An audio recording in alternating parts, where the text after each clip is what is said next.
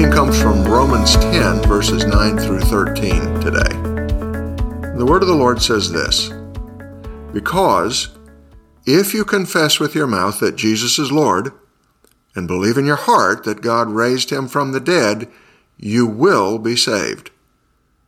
For with the heart one believes and is justified, and with the mouth one confesses and is saved. For the Scripture says, everyone who believes in him will not be put to shame. For there is no distinction between Jew and Greek. For the same Lord is Lord of all, bestowing his riches on all who call upon him. For everyone who calls on the name of the Lord will be saved." This is the word of the Lord. I want to talk to you today about the intersection between God's sovereignty and human responsibility. We come today to one of the stickiest doctrinal teachings in the Bible, that intersection between God's sovereignty and human responsibility. You remember that last week when we studied Romans 9, we considered the fact that God is completely sovereign over all things, that all of nature runs as he commands it to run, that all of human history is directed by him for his purposes, and that even the salvation of individual souls happens at his command. God's sovereignty is taught without apology in chapter 9, and you can't read that text without concluding that Paul would brook no objections from his readers to the fact that God is completely in charge of all things, and especially in the matter of salvation of individual people.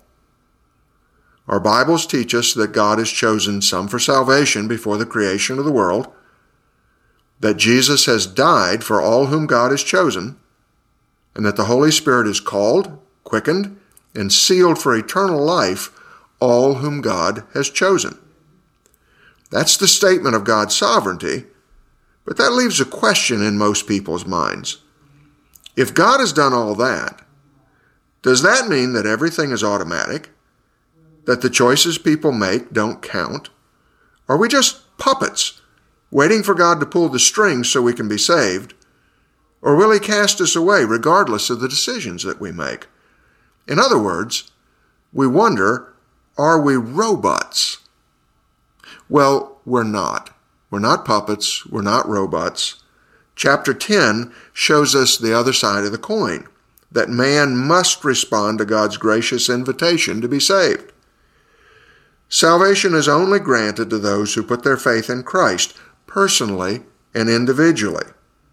And that's the statement of man's responsibility that we've just read in these verses from chapter 10. And that fact is clearly taught in Scripture. And so we have these two doctrines that appear to be in conflict, that God is sovereign, and yet that we are responsible. So how can these two things be reconciled?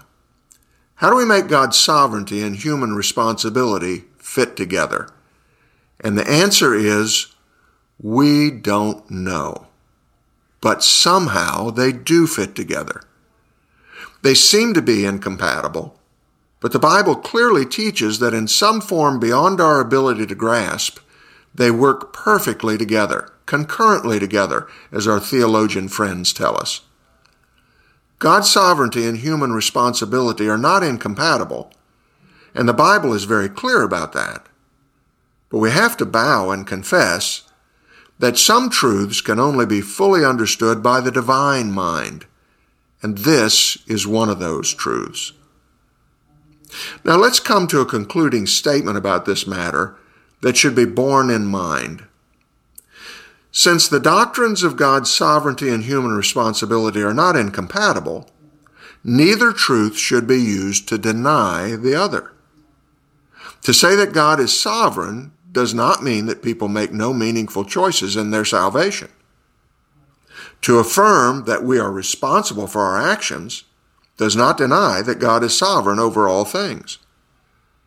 The Bible teaches both doctrines, keeping them furiously opposite, and our responsibility is to live between those two realities, taking them each into account as we go about our daily lives.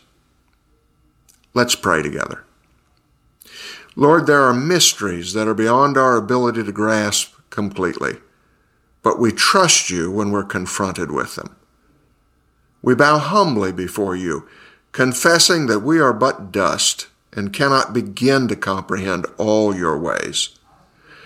Thank you for giving us all that we need for life and godliness in Jesus Christ our Lord.